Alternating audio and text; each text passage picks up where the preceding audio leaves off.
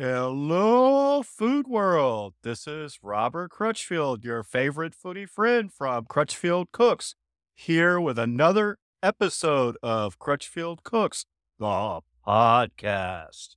Spaghetti, lasagna, ravioli, better yet, pizza. But if you think this is the extent of Italian cooking, you've got a lot more to learn, and we're going to get you there in the next 30 minutes.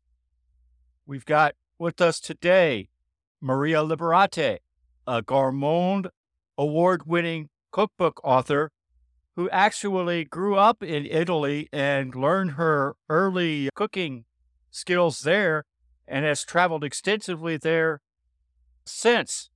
Here's Maria. Good. We could, yes. Okay, we're live with Maria Liberati. You can do a much better job of filling everybody in on who you are than I can. So why don't you give us a little bit of background to start off with? In particular, a lot of people outside the industry are probably not familiar with that Gourmond Award you won. So if you want to go into that a little bit, Oh, that would. sure. Yes. So I have a book series and I was granted a trademark too it's called The Basic Art of Italian Cooking by Maria Liberati. And that's the name of my book series. And I also have a TV channel on Roku that's The Basic Art of Italian Cooking by Maria Liberati. And the award you were talking about, it's called the Gourmand World Awards, and I was really excited to get it. They notified me by email, and I just, you enter these things and you just think, okay, like 2 months down the road, and it's like all of a sudden I heard from them.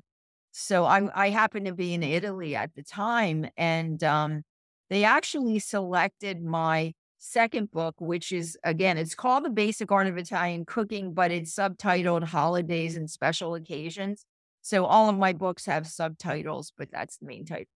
And I had to go to the award was in 2010, the award ceremony in Paris, France. And they select different books for different cuisines for specific countries. So my book series was selected as the best Italian cuisine book in the USA for 2010, which was really exciting.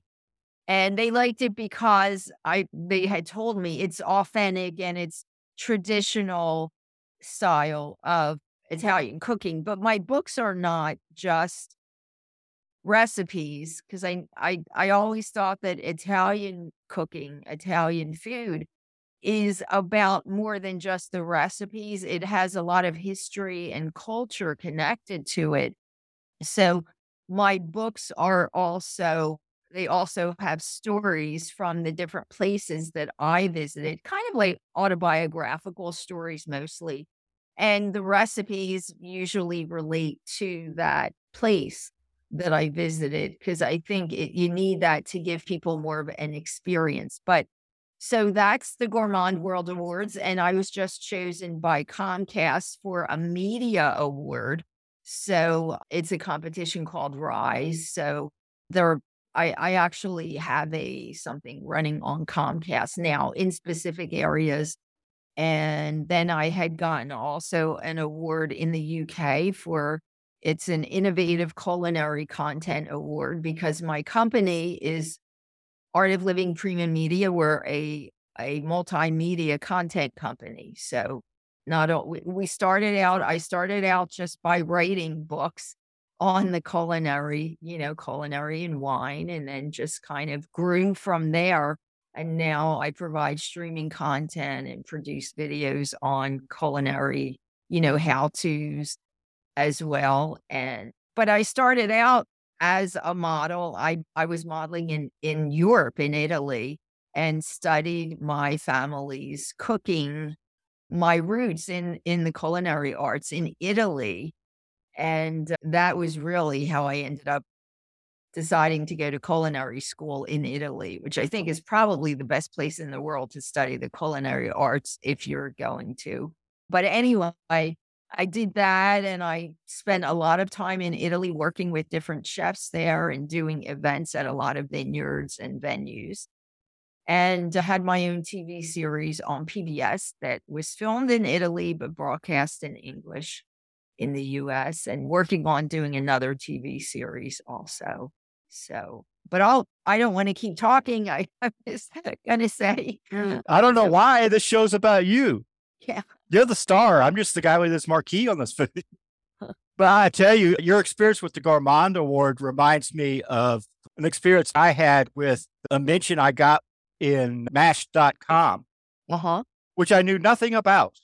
I was doing research on Google and Uh-huh. looking through the Google research, and it's like, Vern, I wrote an article almost. Wait a minute. They're Exactly. quoting my article. That's why it sounds Yes. familiar. Yes, yes. And I've had that happen too, where you get quoted in these different It's like, things. I guess that's the beauty of the, internet now.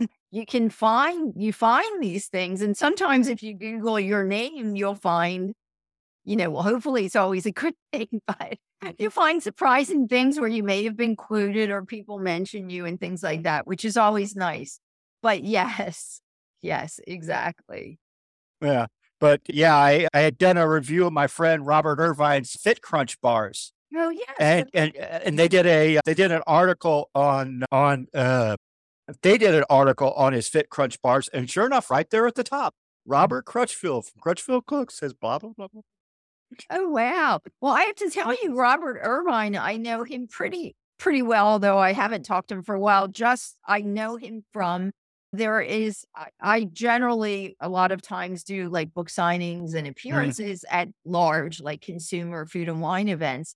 And there is a large one in Philadelphia sure. every called Philly. Oh gosh, they're always changing the name, but I think they call it Taste of Philly. Uh, But there's about 30,000 people that do come, and they had it in Atlantic City for a little bit, and I haven't seen him there for a while, but I did used to run into him there, and we sometimes did chef demos because they have yeah, well, I've actually never met him face to face. yes.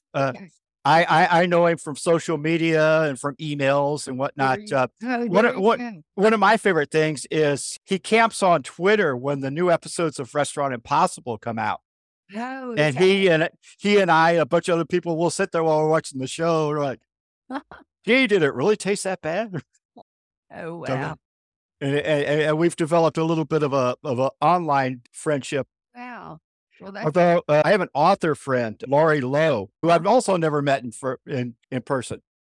Despite the fact that I've helped her write 6 of her 154 books, but Wow. yeah, 154 published books. Uh-huh.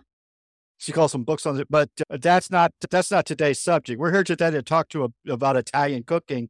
One of the things I want to make sure we cover is you may agree here in the United States, when you say Italian cooking, people think spaghetti, pizza, lasagna.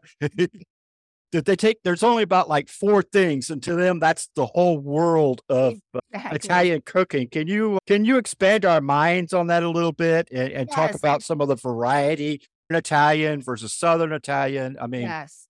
there's a Yes. lot more to it. Yes, there is a lot more to it. It's actually like Chinese food. I like that's like my second favorite kind of takeout, Chinese food. I never do takeout for Italian. I like to cook on my own, but it's Chinese food. They will tell you, or even Japanese food, anyone from China or Japan will tell you that food that they make here has nothing to do with the food that they make there. And a lot of the stuff they make here, they make it totally different. So it's somewhat similar to Italian food. Yes, it's not all about spaghetti and meatballs, lasagna and pizza. And actually in Italy, it's not spaghetti and meatballs. You don't serve that together. It's spaghetti because in Italy they eat in courses.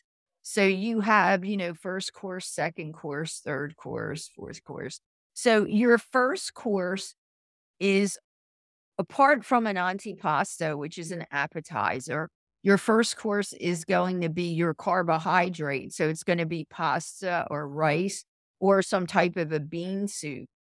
And then your second course would be the meat or a meat substitute. But if you want to do spaghetti and meatballs, it's spaghetti is your first course. Your second course is the meat course. And then the third one could be a vegetable and then a salad and then a dessert. So it's and it's not served on one plate. So that's one significant difference about Italian cooking. It's not, everything kind of together. And yes, there is a difference. Each region has their own style of cooking that is kind of based on what grows well in that area. So, for instance, in Genoa, they grow this basil that the leaves of the basil are gigantic. They look like lettuce leaves. And they are, if you go to Genoa or the area around Genoa, they tend not to use any kind of, well, I guess we would call it a red tomato based sauce. They like to do pesto. That's their big thing there because pesto is made with basil. And the basil there is just amazing. So, the different regions are really what they make is dependent upon or revolving around what grows well in that area, which would make sense because then it's the local, kind of the local food type of theory. So, but now with, before it was very difficult to travel throughout Italy, the mountains and all. There wasn't a lot of transportation, good transportation set up. So it was very difficult to find specialties in different regions. When you went to a region, you would only eat really that region's cooking. But what was happening is, so people would go to, let's say, Naples, the pizza is just like the best in the world.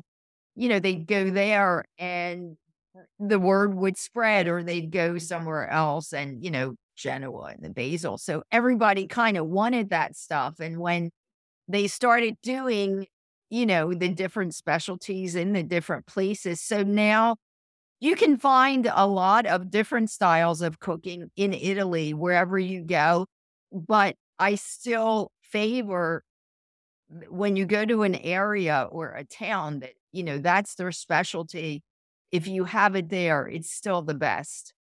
It's still the best there versus if you go far away. It's just kind of like, I'm from Philadelphia, so and I'm based here most of the year, at least most of the time when I'm not traveling. So I know we have certain things that they make in Philly that if I go out of Philly and they try to make them, it's just not like, for instance, it's not really high cuisine, but they make these wonderful pretzels in Philly, soft pretzels. Yeah. If I go somewhere else, even New York City, which is not that far, and they have these soft pretzels they sell on the street, it's not the same kind of soft pretzels that they have in Philly. It just doesn't match. So it's basically the same. But so back on the difference between the cuisines. So in the North, you'll find that they're going to use more butter than olive oil. And they tend to use, like in certain areas, risotto versus pasta.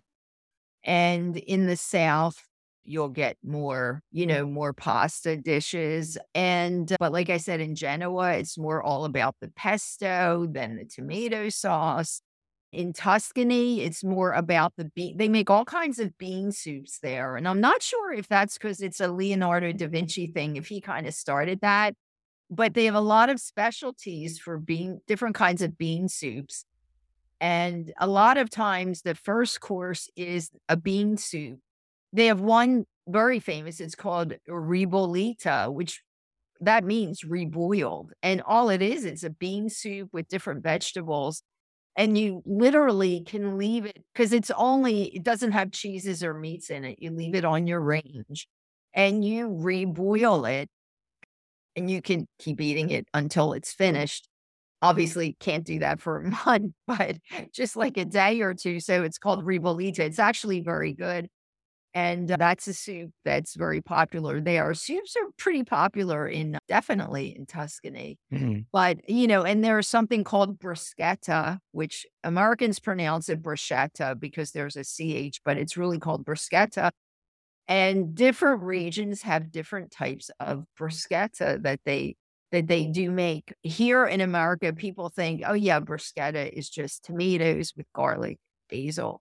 And it's not. It's, in certain regions they mash beans and put olive oil and garlic on top. On certain regions, it's just garlic and olive oil And so there's a variety of different things that, people don't experience unless they travel to Italy and really kind of go to, not the touristy places. Because in Italy, if you Oh, go to the touristy places, you'll get the spaghetti and meatballs. They're catering to the American audience. yes.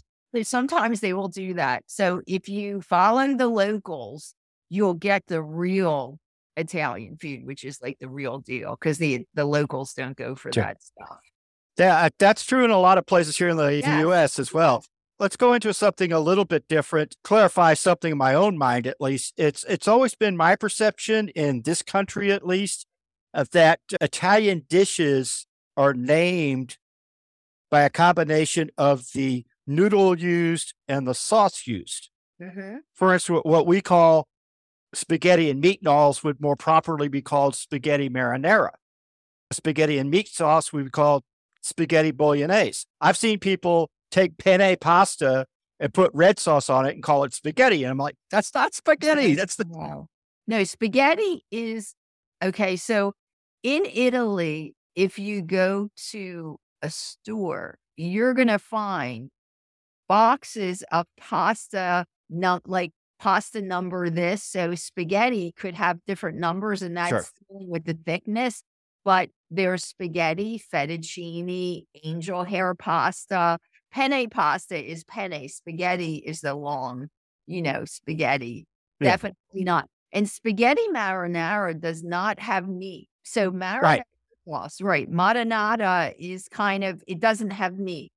There would be no meat in marinara. Now, bolognese would have meat in it. Right. Well, bolognese comes from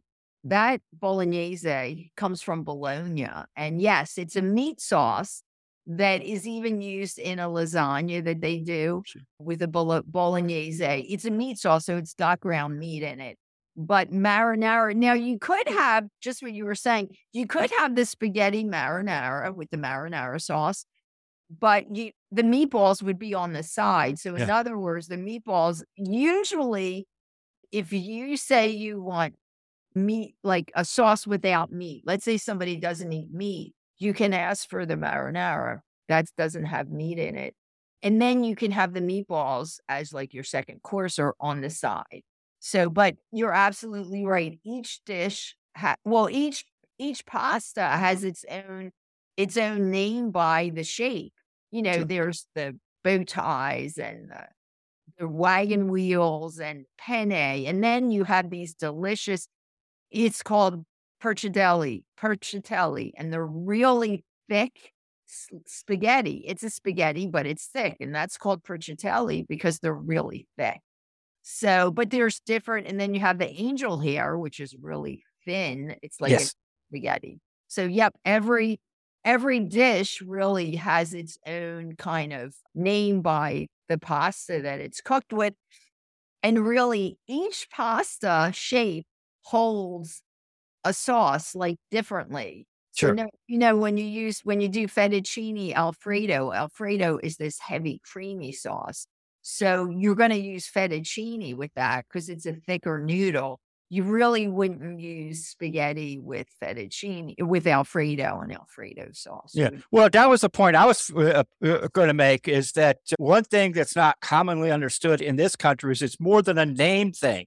Right. These different kinds of pastas, there's a reason why there's different pastas. And part of the reason there's different kinds of pasta is because they hold the sauce differently. Exactly. They do other different things differently. Exactly. I think the proudest I was of myself in because my experience making pasta is obviously a lot less than yours, but I was really proud of myself when I made bow tie pasta the first time. Oh yeah, I love bow tie pasta. It's beautiful. It's very elegant. Farfalle, they call. And a lot Farfalle of you, is actually a butterfly, yeah, but we call it bow ties. In Italian, yeah, they use the word for butterfly. But you're right, farfalle pasta. But yeah. Now I was surprised how easy it was. I mean, basically the instructions were, okay, take your pasta sheet, cut it in little squares, yeah, pitch the little squares in the middle, put it in the salted water, yes, let everybody be impressed. exactly, definitely. And if you want to, use the dry pasta, the one thing I tell people all the time which is really important. It's a no-brainer. The company that makes the pasta tests how long the pasta has to cook. Hmm. So it's a no-brainer. There's always directions, cook for this amount of time. So if you want to know, oh, how long do I need to cook the pasta? I can't always tell you it's only this amount of time. Generally, it's right on the box. It depends on the manufacturer that you get the pasta from. So, pasta is a really easy dish to make. And then, of course, I always say, but taste it before you take it out of the water and make sure it's soft enough for you, because Italians are used to eating what we call al dente, which has still just a little bit of a hardness, not real hard, but not real soft. So, because if you get it too mushy, it just takes all the flavor away. But, it's an easy thing to do. You just go for what's on the box. Sure, sure. Trying to think here, especially somebody, if they're trying to cook more authentic Italian, is there one particular technique or anything like that that they should learn or teach themselves or? Sure. Well, if you want to cook, I mean, if you're if you're a newbie, like a new cook and you're not extremely experienced, but you want to impress somebody, it's really not that difficult. Always try to find the best ingredients you can, because Italian cooking usually dishes don't take lots of ingredients to taste good.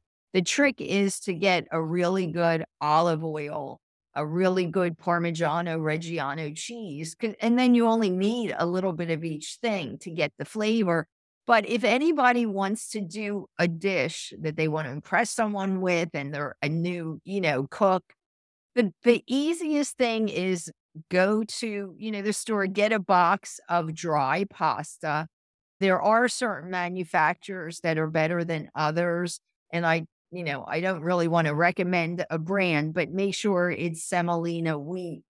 And usually if you get a brand from Italy, it's usually a pretty good pasta. Follow the directions on the box for cooking the pasta. And then as far as the sauce is really easy to Mm. make. All you need is a good extra virgin olive oil, extra virgin cold pressed. You want to do like 2 tablespoons of that in a pan with a clove of garlic. If you like a lot of garlic, you can chop up the garlic. If you don't like a strong garlic taste, use 2 whole cloves of garlic. Saute that in the pan just until it's golden. If you want to use a little bit of chopped onion or leeks, you can use that too, but you have to make sure these things don't burn, because then it will make your sauce bitter. So you just toss that around for a minute or two, and then you're going to put in, if you have fresh tomatoes, that's the best. If not, if you need to get canned tomatoes because it makes it easier, you can do that. But again, look for a good brand of tomatoes.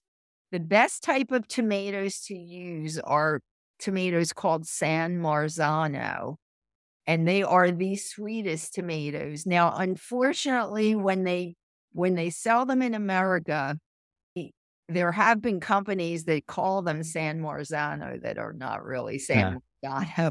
But if you can find a brand, and they sell them now because everybody that goes to Italy has tasted them. Yeah. So find a can of San Marzano tomatoes, put it in the olive oil that you have, and you basically want to saute that on low for about, usually it's 20 minutes. And the idea is the juice has to kind of dissipate, and it has to be Mm. more just tomatoey. So, and then you're going to put that on top of the pasta, and you can actually drain the pasta, take the sauce off the burner, put the pasta in, toss it around, serve it. Some freshly grated Parmigiano Reggiano cheese. Oh, I forgot a couple of fresh basil leaves in the sauce right Mm. before it's done. And that's really all you need. The other thing is, people tend to think sauce is like a soupy thing. No. And in Italy, it's really not. It's just a little bit of like really good tomatoes. So the tomatoes have to cook down and be concentrated. And that's what'll flavor your pasta. If you want to put another little drizzle of olive oil on the dish before you serve it, you can do that too. But That would be in my book the easiest thing to me if you want to make it, by hand and really impress someone. Yeah, I know. I must be part Italian because I know I don't like soupy sauce. I like it nice and thick and almost sludgy, to tell you the truth. Right. Yeah, it's like a concentrated thing, but it doesn't really. It's kind of like the way you put salad dressing on, it's just to flavor the pasta.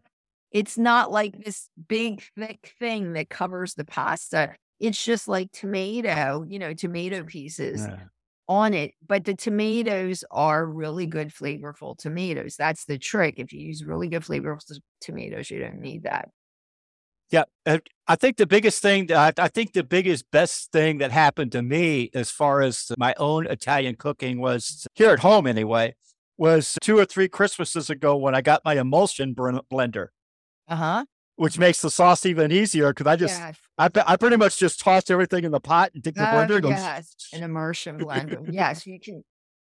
Exactly. Yes, you can use that also if you want to do and that. everybody, I'm telling you that thing makes people think I'm a much better cook than I am because I just like, Yeah, if you want to, I I like to see the tomato pieces there, but I know people that do not, people that I've cooked for, they like it more like a smooth type of thing. yeah, So you would have to do that. Exactly. If you want the rustic kind of thing, then you just leave it so you can see the tomato, the concentrated tomatoes cooked sure. down. So, but yes, that immersion blender works. Yes. Anything else any other kind of tips or anything you want to give people before we start running out of time here pretty Oh, quick? sure. The main, I guess I had said it, but the main thing is with Italian cooking, really, the trick is to use the best ingredients for a dish. That's what makes it flavorful. It's not, rocket science. If you use the best ingredients that you can find, like the highest quality for a recipe, you usually don't need as much. I notice people get this, it's called Parmesan, SAN, because it's not real Parmigiano Reggiano cheese, and they pour tons of it on what they're eating because they're trying to get the flavor because it's not all, it's some cheese mixed with wood cellulose and all Yeah, kinds of stuff. So, get the real Parmigiano Reggiano. Yes, it is not cheap, but you won't need a lot to get the real oomph that you're looking for. And that's what I would say. Always get the best quality ingredients that you can find. Don't overdo the olive oil. Italians don't use tons of olive oil or tons of garlic. That's another thing that people tend to think. They really do like to balance out their flavors. So it's just a little bit of each thing, not tons of garlic or olive oil or onions. So you just balance out the flavors. okay. Uh, you mentioned some of the other things you've got going on, and before we completely run out of time, I want to give you the opportunity to let people know if they want more Maria, where do they find you?